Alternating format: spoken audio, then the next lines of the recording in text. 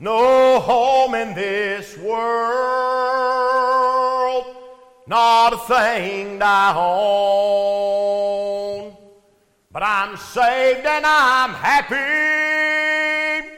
and on my way home, I've started toward heaven. I'll not complain, 'cause I'll have a new home designed by a king, designed by a king in the beautiful somewhere. My Father is rich, He owns everything. I'm an heir to my Father, joint heirs with Jesus. I'll have a new home designed by a king. Well, I believe that my home will set high on a mountain, beside mother and dad, overlooking the sea. One beautiful day, I'm going home to meet Him. I'll have a new home designed by a king, designed by a king in the beautiful somewhere. My Father is rich, He owns everything. I'm an heir to my Father, joint heirs with Jesus. I'll have a new home designed by a king. It's Father's Day. I was thinking about what a wonderful Father. I said, what a wonderful Father. Amen. Romans chapter number 12. Romans chapter number 12. We'll begin our reading in verse 1. Anybody that after the service would like to train on using our Facebook cameras and troubleshooting and get through, I'd love for you to do that after the service. I'm getting continual messages. Y'all ain't online. Y'all ain't online. Well, guess what? I'm up here. There's nothing I can do about that right now. So anybody like to train on how to do that, I'd love to show some people how to troubleshoot that so we can work some people in, because we're at a shortage of sound people right now. All right, Romans chapter number 12, and we'll begin our reading verse number 1. These are familiar verses. I'm going to preach a series. I'm going to turn this off because y'all might think that's the final countdown. That I've either got to stop at 9 minutes or Jesus is coming. We ain't sure which that is, or the bomb's going off. I don't know. But I'm going to cut that off.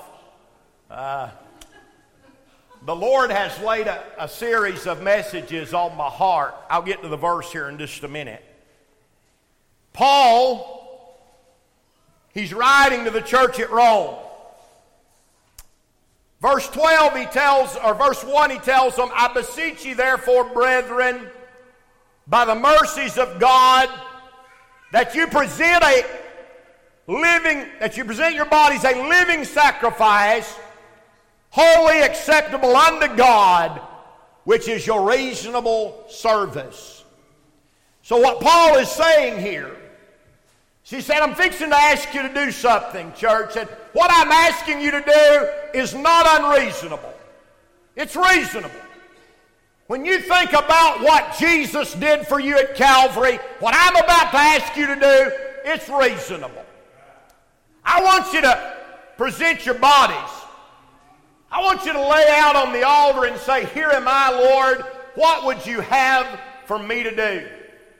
Then look what he says in verse 2. And be not conformed to this world, but be ye transformed by the renewing of your mind, that ye may prove what is that good and acceptable and perfect will of God. Amen. Let's pray together. Father, I pray, God, in Jesus' name, Lord, that you'd help us this morning to share the Word of God. I pray, Lord, that every word that would be said would be seasoned with the salt of heaven. I pray, God, that you'd speak to our hearts during these weeks, Lord, as we think about what you'd have for us to become and what you'd have for us to be. Touch us now as only you can. Help us in this place. We'll thank you and praise you for all that's accomplished in Jesus' name. Amen and amen. I want us to look here in Romans 12:2. I'm going to be here probably several services. I'm preaching on transformation. Let me ask you a question. Have you ever looked in the mirror and just been dissatisfied with what you saw? I began to think about this. I was thinking on it yesterday afternoon about transformation. You get on the TV at night and about every other commercial is something for transformation. Oh, it's get on Weight Watchers, or it's get on Nutrisystem, or it's do this. It's a total body transformation. Again and again, late night TV, you're sitting there eating your tater chips and popping bonbons in and drinking Dr. Pepper, and they're saying, you need a brand new body. And you're saying, oh boy, that's right. I know that's right. I remember about 10 years ago, I was watching one of those shows. They came on there for P90X. I said, that's what I've been looking right there. That's me. Transform my body in 90 days. And so I got P90X. I paid a lot of money for it at that time, and it come in a bunch of DVDs. I put them in there. I was sitting in front of the TV sweating and trying to keep up with that fella. Boy, he's cut, and he's ripped, and he looks so good. They said on that package, get a little book with it. Said on the book, said, make a picture of yourself from the first day, because when 90 days comes around, you ain't going to believe it. So I got Rachel. I stood in front of the wall and got Rachel to make my picture, and I said, look yonder. Look like a puny little fella, but I'm going to look like Popeye before this is over. And I sweated, and I worked, and I did push-ups, and I did pull-ups, and I'll just put it like this. I'm still not ripped. Amen. 10 years later, there has yet to be that total transformation that I was promised would happen in 90 days. Well, apparently 90 days never has come. But again and again, try Nutrisystem, total body transformation. Do this, do that, total body transformation. But you see, what the world offers as transformations is temporal. It don't last. There's always a problem. But aren't you glad this morning that when God offers a transformation, you can be transformed. You can be made different. You can be, my friend, made better through the power of the Lord Jesus Christ. Now let me ask you this. When you look at yourself spiritually, how many of you could say, boy, I'd like to do better? Maybe some of you on Father's Day would say, I'd like to be a better dad. Maybe some of you moms, I'd like to be a better mom. Maybe you'd like to be a better Christian, a better Sunday school teacher, whatever the case may be. You aspire to be something better. You want to be more committed. You want to be more sold out to the Lord. And you aspire for better. Well, can I tell you that God offers a transformation? I believe the answer is found in the Bible. If you'd like to be a new creature, I believe God offers that to you this morning. If you'd like to be a better daddy, I believe God offers you the chance to be a better daddy. If you'd like to be a better brother, I believe God offers you a chance to be a better brother, and He can transform you. Now watch this. Be not conformed to this world, Paul said, but be ye transformed. The Greek for that word transformed is metamorpho. That's where we get our word metamorphosis. In other words, an old ugly caterpillar spins a cocoon, suspends from a tree branch, goes through the struggles of metamorphosis, and comes out an entirely different creature. Can I say to you this morning, friend, that all of us should be striving continually to morph into something else, to be a better Christian, to spread our wings for the Lord, to transform into what He would have me to be. And I'm going to tell you, that's a process that never ends. I don't care if you've been saved 10 days or 10 years or 50 years, God is always working on you. God is always doing something in your life. God is always transforming you. God has always got another horizon for you to cross. And that ought to be our desire this morning. Lord, help me to get it to another level. Help me to be a better Christian. Help me to pray more. Help me to study more. Transform me into what You'd have for me to be. Now, I've got several messages the Lord's laid on my heart in these areas of transformation. But this morning, I want to start at the very beginning. I want to preach a little this morning on a transforming conversion. Now, let me say this to you. Everything that I'm going to talk to you about how to transform your mind, how to transform your conversation, how to transform your daily lives, I'm going to pull it right out of the Bible over the next few weeks. But none of it will work if you've never been born again. You must first be born again. You can't change without being saved. That's the problem a lot of people have. They try to change, but they've never been made new on the inside. And if you've never been made new on the inside, you're never going to be able to be made new on the outside. Amen. There must first be a transforming conversion. Amen. I was reminded yesterday, as I was getting ready for this, I was thinking about a man you've heard me tell this before, a man by the name of Goose Goslin. I love that name, Goose Goslin. He played baseball in the 20s. As a matter of fact, Bobby, do you know what World Series Goose Goslin played in for the Senators? I thought you was a baseball fan. 1924, he played in the World Series for the Washington Senators. The series was tied. There's 2 outs. Goose Goslin steps to the plate and eventually works his way to a full count. The pitch comes, Goose swings and sends the ball over the fence for a walk-off home run. He lays his bat down, starts to trot around the bases. Everybody's screaming. He's waving his hands. I mean, he's the hero of the hour. He comes in and trots in, puts his foot on home plate. The bench is clear. They lift him in the air. The catcher, actually it was an in-the-park home run. It hit the wall and they threw it, but he got an in-the-park, waved him around third. He got an in-park home run. The catcher finally they get the ball. They'd made a couple of errors, and he just does his usual thing of throwing it around the bases. Brings it back to home plate. The game's over. They're celebrating. They've got Goose Gosnell on their shoulders. Everybody has said, "Woo, we won." The umpire stands out and says, "Halt!" The whole place comes unglued. "Kill the umpire," they started shouting. And for a minute they thought they might kill him. He finally gets everybody calmed down. What has happened? Goose Gosnell was safe at home. There's no question about it. How can he be out? The umpire got the crowd settled down and he said, "Goose Gosnell failed to touch first base." In his rush around the bases, he had failed to touch first. He had touched second, he had touched third, he had touched home, but none of that counted because he hadn't touched first base.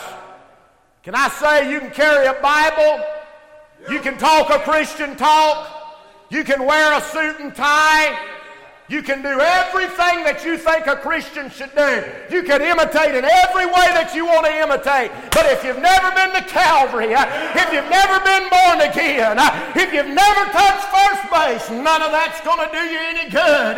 You've got to first go by the blood-bought way of Calvary. You've got to be converted, or you'll never be made different if you've never been to Calvary. Now watch this. Many are trusting in reform rather than repentance. And it doesn't work. Across this country, there are places where men can go to reform. Whether it be the jail or whether it be the prison or whether it be rehabs across this country is absolutely full of areas where men are gone to reform. But those of you that work in law enforcement, you'll say amen right here. It's a revolving door. You see the same old crowd over and over again. Why aren't they reforming? If we've got all these systems in place to make a man do better and to get a man straightened up and to get a man reformed, why is it that it's the same pictures on the blotter every week? Why is it it's the same crowd? It's because man's reform does not work. Man's reform can straighten you up for a day or two. He can get you clean for a day or two, but it requires the blood of the Lord Jesus Christ to straighten a man up for eternity. Amen, that's exactly right. Reform don't work. It requires the blood. And can I say to you this morning, there is a reforming and transforming conversion, but it's only through and by the blood of the Lord Jesus Christ. Amen. How many of you are glad this morning? Jesus saves. Jesus saves. And He makes a difference. He transforms through His conversion. Now listen to this. There are many this morning that are trying religion instead of a relationship, and it only makes things worse. Let me say to you, reformation is one thing. We can put a man in a penal institution. We can put him down in San Quentin, give him a life sentence, teach him how to make license plates, sew together blankets, whatever you want to do, give him a job, get him cleaned up. He'll walk out of the prison and do good for 2 or 3 days, and then he's right back in it. But let me tell you what's worse than prison, and that's when you get a man religion. See, religion, you get man in religion and you say, well, you do this and jump through that hoop. But what does religion do? We see it again and again. I think about the priests of the Roman Catholicism, all of the molestation, all of the scandals. You see, religion don't make anything any better. Religion only makes a man worse. And because it teaches him how to hide his sin. It teaches him how to cover up his sin. That's all religion will do. And there's a lot of people around this country, they think religion's going to get them to heaven. They think religion's going to be good enough. I'm going to tell you something this morning. Our religion never got nobody. I feel like preaching today. Our religion never got anybody to heaven. It takes a relationship with the Lord Jesus Christ. It takes a personal knowledge, have a transforming conversion. A lot of people try religion, but it just makes things worse. Then let me say to you this morning that there's a lot that trust in their resources, but they find that it wastes away. A lot of folks think, well, if I've got money, boy, I can do anything I want to do.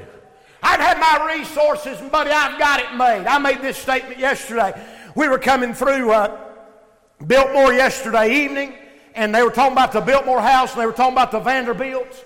And here's what I said, and I want you to think about this. I said, I've been to the Biltmore House a lot of times. I've seen them Vanderbilt's pictures on the wall. Now I want you to think about this. I said, I don't ever recall seeing a picture where I thought they were happy. Every time I ever seen one of them Vanderbilt's pictures,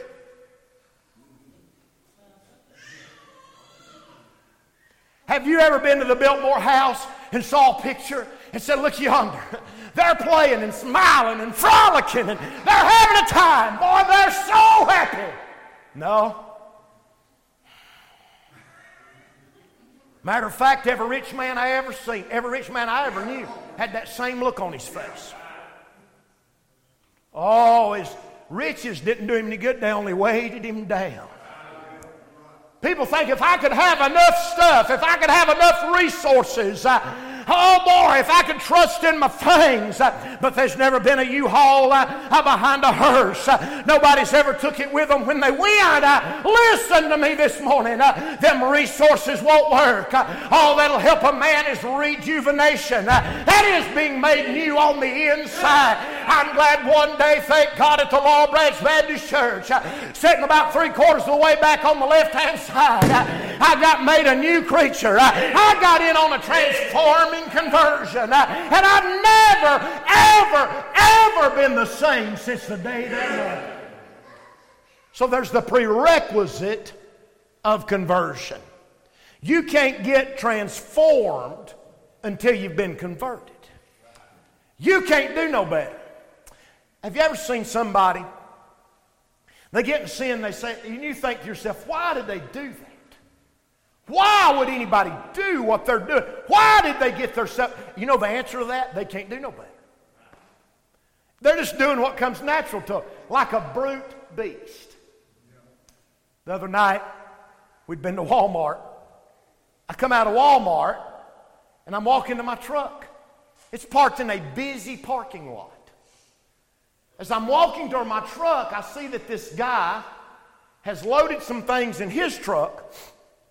He has walked over to my tail light of my truck, and he's put his hand like this on my tail light. And I think, well, is this fella praying over my truck?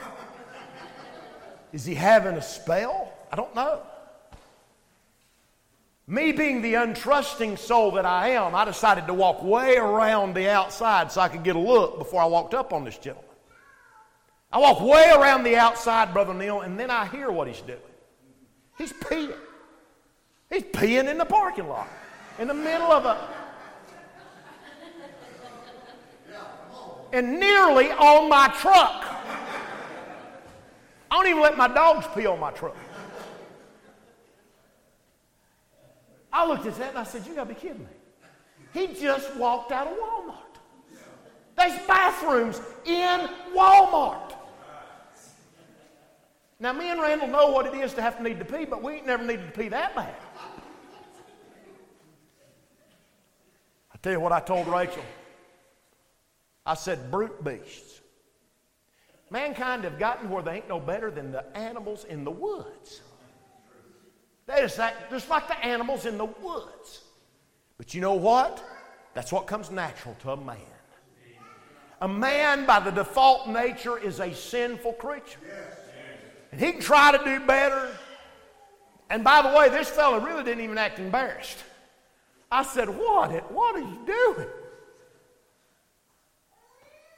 Got in his truck. Drove off. Unbelievable. Man tries to do better, but they can't do no better.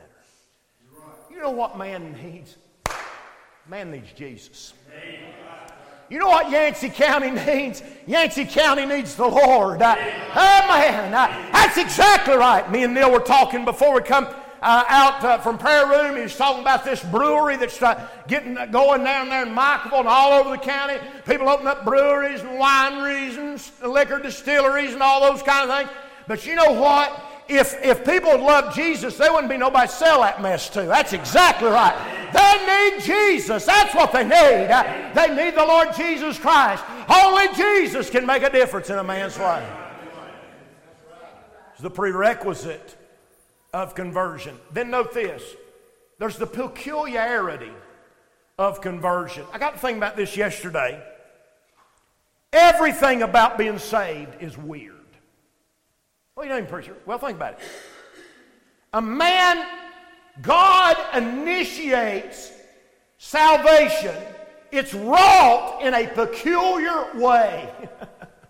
Think about the initiation of salvation. For it pleased God through the foolishness of preaching to save those that believe. Now here's what man says. Man says you need a 12-step program. Man says we've got to give you a book. Man says we've got to educate you. Man says we've got to teach you better. But God said, here's how I'm going to do it. I'm going to use an old country boy standing behind a pulpit, spitting and hacking and sweating and preaching the Word of God. And that's how I'm going to make a transformation in man's life. Now you got to admit that's a peculiar way. What you think about something? Come here, Noah. Let's say Noah come into the doctor. Sit down there, Noah. He's broke his foot. Act like you broke your foot, Noah. The doctor walks in and here's what he says. He throws the door open and he says, "Hey, Hey, bless goodness, the foot's broke. And I tell you what you need. You need a cast on your foot. And I'm going to call my nurse. I'll be right back. You'd say, that's the weirdest fella I ever saw. What is the matter with this doctor? So I say, how did the doctor visit go? That's the craziest doctor I've ever seen in my life. He's a weirdo. You talk about a peculiar fella. He is peculiar. Well, you got to admit that's strange. When you think about it like that, preaching's weird. Who signs up on Sunday morning to come and sit down on a pew and let another man scream at them for an hour? But God chose that. By human thinking, it is unusual, it is peculiar, but in God's economy, it's right on time. Amen. God chose. So salvation gets started in the most peculiar way you could ever think of. But let me say this to you. Not only is it wrought in a peculiar way, in that it is initiated by the foolishness of preaching, but salvation is peculiar because it's invisible to the naked eye. That's weird. That's weird. How is it that a man can be sitting in a church pew, lost and undone without God, drunk a fifth of liquor last night, beat on his wife before he went to bed, get in a church house, some man screaming at him, and he gets under conviction and gets up and walks in an altar, gets saved, and suddenly he quits drinking, quits beating his wife, quits cussing his kids. Hey, how is that possible? The world looks at it and says that's impossible. That can't happen. But how many of you have seen it happen time and time again? Over and over again, you've seen it happen. That's peculiar. That's strange. But that's God. Hallelujah. God operates in a mystery. I wrote something down. I just now thought about it. Let me call it up right here. I didn't put it in the outline. Let me call it up right here. I want to tell you what A.W. Tozer said right here, just because it's a blessing. God reveals himself, but rarely explains himself. When I read that, sitting in the barbershop, and I read that, and I wrote it down on my notepad on the phone, I said, how true? Brother Neil, God will reveal himself, but he rarely explains himself. God will show up and you'll go, wow! Somebody will say, what happened? I can't explain it. You know why? God rarely ever explains himself, because he don't have to. Amen. And so salvation is a peculiar thing. But aren't you glad, thank God, it makes a peculiar people. It changes you in peculiar ways. It makes a peculiar people out of those that he saves. Weird. Watch this. There's the peculiarity. It's invisible to the naked eye. It's initiated by the foolishness of preaching. And then it involves miracle-working blood. And you know what all that does? It starts the strangest wrestling match that ever has been. Amen. We come back from a ball game the other night. For the last few weeks, come here, Noah. I'll pick on Noah Day. For the last few weeks, this has been Noah. Every time I walk in. That's a little weak. That feels a little weak. Let's mean you wrestle. I'm going to wrestle. We come back from the ball game, and that's what it was. That's a little weak. Let's mean you wrestle. And I said, okay. So I handed Rachel my glasses, and I said, let's wrestle. Shortest wrestling match ever. You talk about Joe the Ragman. When I got him in the headlock, he went down like a shot cat. And I got on top of him, and I got some pressure points, and I rubbed him good and rubbed it, didn't I? Now you say, well, that's a weird wrestling match out on the front porch of the church. Let me tell you what's a weirder wrestling match than that. These two men lives inside me. Some of y'all right now going, oh, I know he's crazy. But there is. There's a fleshly man that wants to do certain things, but then I got a spiritual man, and they're constantly a fight. My fleshly man says, oh, let's go do this. And the spiritual man says, you going to do that across my dead body. And then the first thing you know, they're wrestling and there's this discontent, but inside, well, no wonder Christians are peculiar. You see, the world just does whatever it wants to do. There's no battle.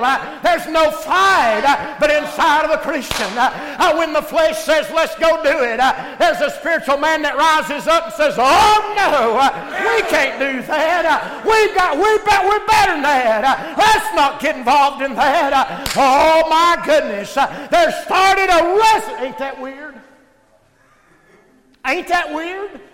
That's weird. But how many of you this morning saved by the grace of God say, I know exactly what you're talking about, preacher.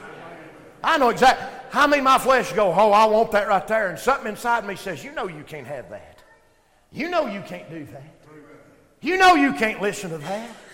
You know you can't talk that way. Something on the inside. It's a wrestling match. You can sit down. Now, note this.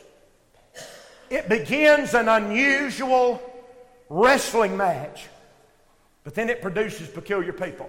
1 Peter 2:9, Peter said this, but you are a chosen generation, a royal priesthood, a holy nation, a peculiar people, that you should show forth the praises of him who hath called you out of darkness into his marvelous light. Now watch this. It's unusual that Peter would have said that, because Peter was the one that warmed by the fire and said, bless the Lord, I don't know. I don't know it. But you know what Peter said over there? He said, listen, if you're saved, it'll show up on you and you can't help it. Because you're peculiar. Something weird about you. 2 years ago, we went up there to that Sight and Sound Theater and watched that Jesus play. I spent the whole time squalling and wiping tears. I couldn't believe it. If you've never seen it, it's worth the trip up there to watch it. I was wiping tears and squalling and crying. There's this little lady beside me. During the intermission, a little black lady, she looked over at me and she said, Lord, honey, you're having funner than anybody here. I said, yes, ma'am. She said, you a Pentecostal? Oh,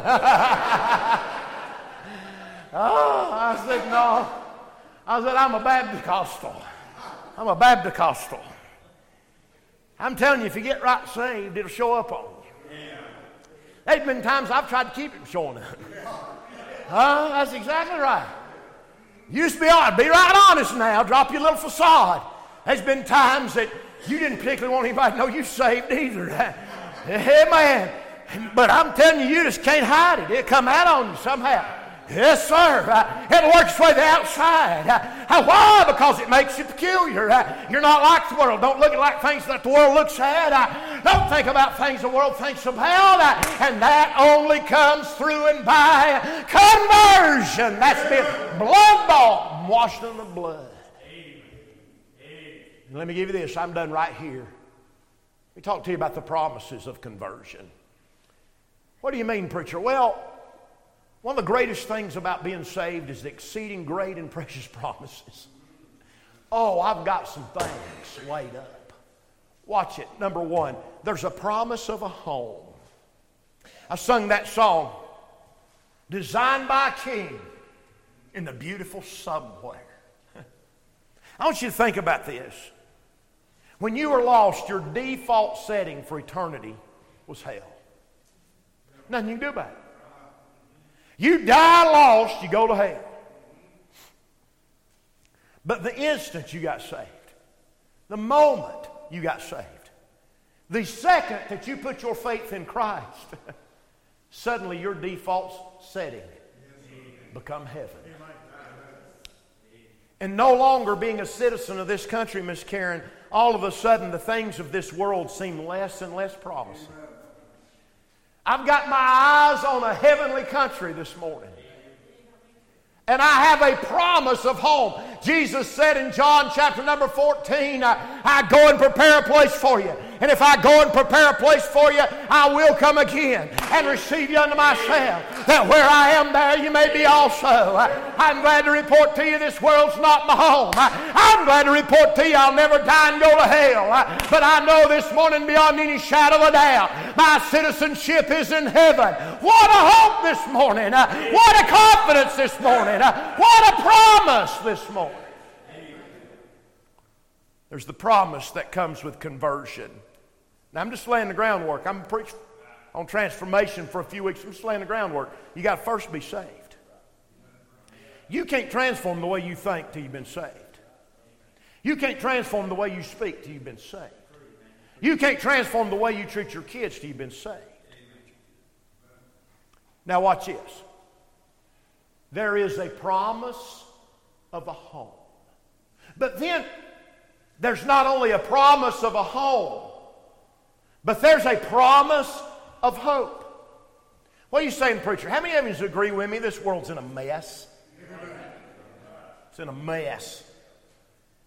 Since I went off social media, as far as having it on my phone, I don't watch the news. And so this week, I don't know, I've not looked at any of that stuff. But when I was keeping up with it, I realized we weren't getting any better. We're heading in the wrong direction as a world. But you know what? They don't have to worry me. Oh, I didn't get many amens right there because some of y'all worried about it. You don't have to worry about it. You know why? Because I'm not a citizen of this country. I'm a pilgrim. Beloved, now are you the sons of God. And so when the world goes to falling apart, when it seems like everything's wrong, I can say, boy, I'm glad I don't live here.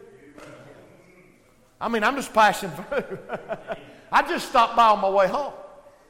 I'm headed toward a back. And guess what this morning, church? This ought to get an amen or two, or maybe even a waving a hand or a shout. Let me tell you something. In heaven, there ain't anything wrong today. In heaven, there ain't nobody wringing the hands. In heaven, there ain't no viruses. In heaven, there ain't no doubts or discouragements. In heaven, there ain't no politics. I'm here to tell you this morning, my citizenship is in a better country. And because of that, I've got a hope. Because of that, I can have joy. Because of that, I can have a smile. I got a home, and I got a hope. Now watch this. The instant I got saved, I got a helper. I got a helper. What are you talking about? I'm talking about the Holy Spirit. You see, the Bible tells me that He's a comfort. The Bible tells me that He's a very present help in time of trouble. He's the Holy Spirit. So it's one thing, Brother Noah, to have a knowledge that we've got a home. It's another thing to have a hope and say, guess what? I don't have to worry about anything in this world. But on top of all that, living inside of us is a helper. Oh my. During those weeks that Rachel was so sick, man, me and God had some wrestling matches at night. Put her to bed and check her oxygen, it'd be low and she'd be coughing. And I'd think, oh Lord, I'm going to end up at the hospital tonight for sure. I'd lay down on the couch, I'd say, Lord, I don't understand. What are you doing? Why? Lord, please give me a break, Lord. I need a break. Anybody else ever talk to the Lord like that? I'm just telling you, you let somebody get sick or something like that happen, you go to having some real frank conversations. It quits being, our Father in heaven, Lord Jesus. No, it's, Lord, what are you doing? What is the deal here? I need to know what's going on. Now, you've got to help me, Lord. We start having some real frank conversations. And even when I couldn't figure it out, there's somebody on the inside of me that when I'd get real still would whisper, it's going to be all right. It'll be okay. Right here with you, son. You know why? Because I got a helper.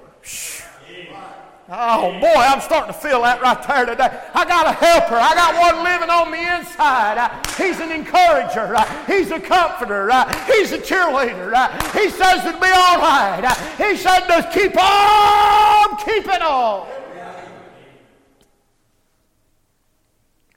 I tell you, in all these sicknesses, we ain't online today, so I just will speak my mind. Maybe that's the reason the Lord didn't let that work today. All these sicknesses, folks out, like I was telling you at the beginning, it's hit the sound room hard.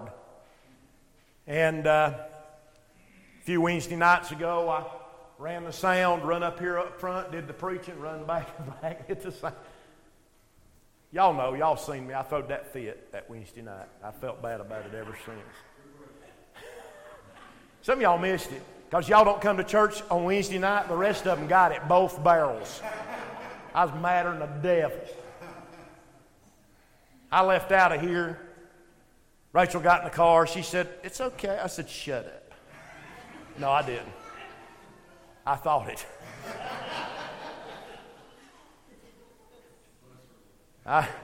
I rode home. I thought to myself, oh, bless goodness. Come Sunday, they'll just wonder where I'm at. Sunday, they'll wonder. When I ain't there, they'll wonder, reckon where the preacher is. And I'll say, hey, y'all need to show up now. I ain't coming out. I'll quit, sell my Bibles. I thought to myself, how am I going to move my stuff out of my office? I'm so mad and aggravated. Sorry bunch, won't do right. And that's the way I was thinking. But when I got myself calmed down, something on the inside said, "Now, Bradley." See, a natural man don't think that way. Natural man gets mad, and he's still mad, and he wakes up in the morning. He just gets madder the next day. But when you got somebody living on the inside that goes, "Now, Bradley, you know you've missed church a few times. Maybe them people had a real problem. Lord, I know they didn't. Lord, I know they're just too sorry to come to church, Lord." No, Bradley, time for you to calm down. You know you can't quit. I called you to preach. See, I'm telling you about the man on the inside. That's the one that makes the difference. You know them people love you, Bradley, and you know you love them. Just calm down, son. Everything's going to be all right. That's that inside man. That's the difference conversion makes. I know I'm too honest sometimes. But I'm just trying to bear my heart.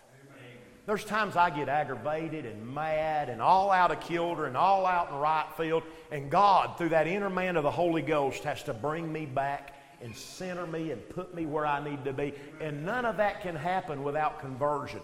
You must be born again, Jesus told Nicodemus. And it's still a must today. Amen. And if you're here today and you say, "Preacher, all of that is foreign to me. I don't have that inner man holding me back. My flesh just goes wild. I don't have that." Then what you need today, before you never transform, before you never change, before a new man can ever be made out of you, what you need today is to get in an altar and say, "Oh God, save me before it's everlasting too late. Oh God, move into my life." And it'll be the best thing that ever happened to you. It's the promises of conversion. Would you like to be better? Let's be honest. Wouldn't you like to be better? Oh boy, I would. Paul, he wanted to be better. In Romans chapter number 7, Paul looked in the mirror at himself, and when he saw himself, he said, "Oh, wretched man that I am." You know, Neil, I'd like to be a better preacher. I'd like to be a better Christian. I'm taking these kids tonight up to youth camp, and my hope is I'm going to bring back a better youth group. I want to transform. But you'll never transform till you've first been converted. See, that's the basis upon which we're going to build everything else. Everything else I'm going to preach on over the next few services won't do you any good without the basis of conversion. Let's stand to our feet. Gabe, come to the piano. Father, in Jesus' name, Lord, we thank you for the opportunity that you've given us to preach your word today. Lord, it's been our privilege, been our blessing. Lord, we'd love to see folks be transformed over these next few weeks into better Christians.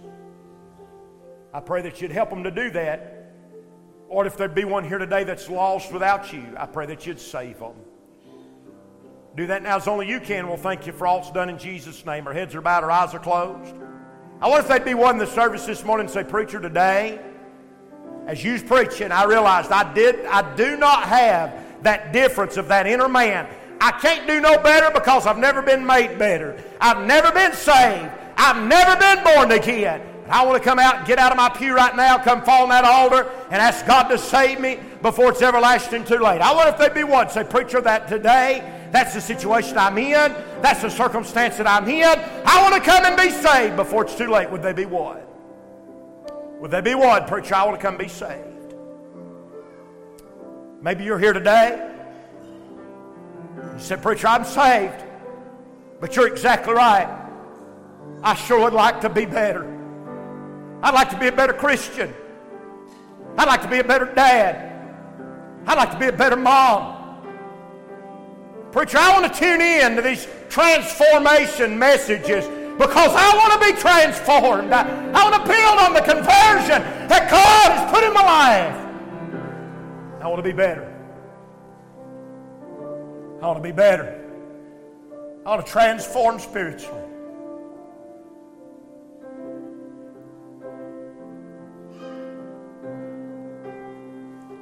I want to be better. Father, Lord, we want to thank you for these honest hearts that have gathered around the altar for prayer. We want to thank you, Lord, for good Christians that want to do better. I want to pray for each one, Lord, down through this altar, each one. God, I pray over the next few services as we think about how to transform our life, how to live for you biblically and scripturally. God, I pray, Lord, today that you'd help us, God, to aspire to a higher realm, to be a better Christian, to live a better life, follow you more completely and trust you by faith. And Lord, everything that you do, we'll thank you and praise you. We'll honor you and glorify you. We love you this morning. In Jesus' name we ask these things. Through his blood we pray. Amen. Amen. You stay till you get done. Well, didn't the Lord bless us today? It's Father's Day. How about all you dads? Lining up right across the front here.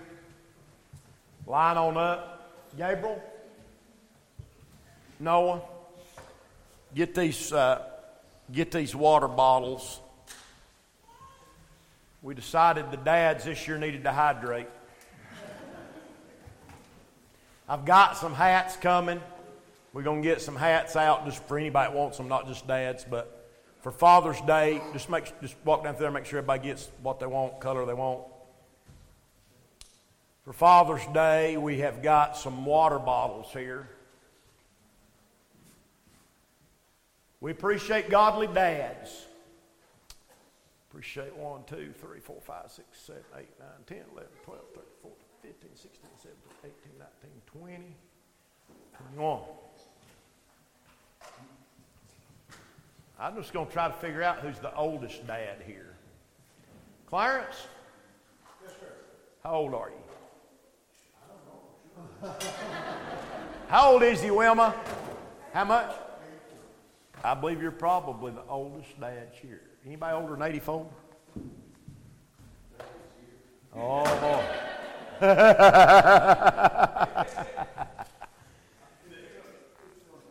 Now, who's the youngest? Let's think about this a minute. Frank, how old are you? 27. You're probably anybody younger than 27? You don't get nothing special. We just wonder. I know better than ask them women when they standing up here for Mother's Day how old they was. But men you can ask. Everybody get a water bottle. Neil, and that's to go on your tractor. So you can keep hydrated on your tractor. We'll not have service tonight. Our plan is to leave at 7 for youth camp. Okay? What time do you get off, Coda? What time do you get off? Oh, did that? So it's no worries. We'll still meet at 7. We'll try to leave at 7. So be here around 6:30 to load the trailer with your stuff. All right? Anybody got anything else? Glad you saved? Amen. Good day in the Lord's house. All right. We'll ask Randall to dismiss us in prayer.